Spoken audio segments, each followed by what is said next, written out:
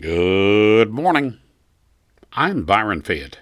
It is 26 October 2021, and as I digest the news that the mayor of Chicago is contending with increasing public drunkenness and an uptick in gun violence despite her gun control and liquor control laws, I drink my evil, meaning Evan Williams whiskey, save the bottles for target practice, and note that on this day in history, Charles William Post was born. He invented grape nuts and Post Toasties and the Post Cereal Company, all that intended to try to clean out his clogged bowels. The rest of the Post family, so I'm told, not being constantly constipated, moved to Ozark, Arkansas to establish the Post Winery.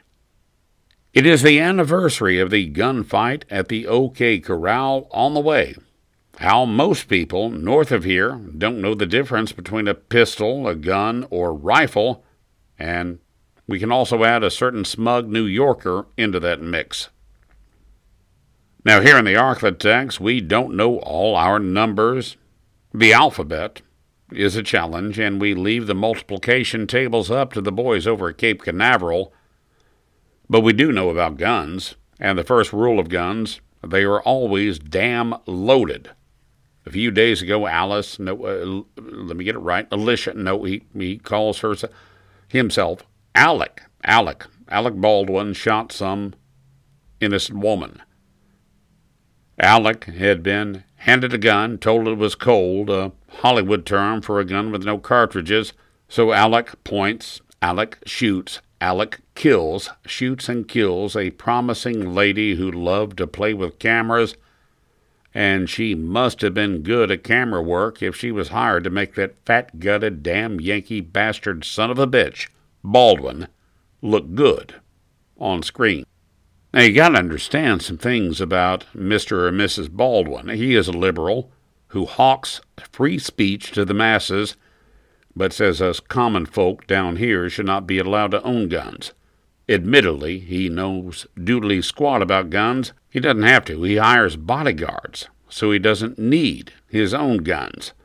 He also, this is on the record, hired a gang of goons to close a public beach so that he could marry his first baby mama on a public beach, without the interference of taxpayers who really owned that beach.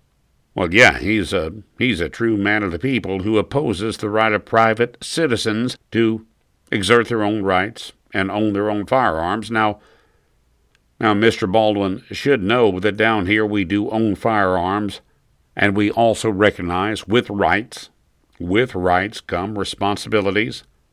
How does that work out? I got a rifle, my first rifle, when I was 12. My grandpa caught me pointing that little .22 rifle at his cattle. The reason my butt is so big, Pop Fayette whipped my ass hard with the butt of the rifle when he saw that. With each impact on my buttocks, he said, "This is what the back end of a rifle can do. Imagine what the bullet coming out of the front end can do." Back to Mr. Baldwin, he needs to be reminded of the 3 golden rules about guns. Always treat it as if it's loaded. Always keep the gun pointed in a safe direction. Always keep your fingers straight and off the trigger until you're ready to shoot. He's a man who would tell us poor besotted, as he calls us, hicks down here, how to live our lives. Tells us we don't need guns down here. And he says that without knowing that a gun means a smooth bore. But he still shoots some nice young lady from the Ukraine. Mr. Baldwin, you hate the NRA, but an NRA safety course might have prevented that. I'm Byron. Now, by the way, my ass still hurts from the whipping Pop gave me 40 years ago. I'm Byron Fayette, reminding you to drink at home. It's cheaper, it's safer, but hide the guns when the anti-gun liberal crowd comes, and hide the liquor and hide the TV control as well. The Baldwins of the world truly are legion.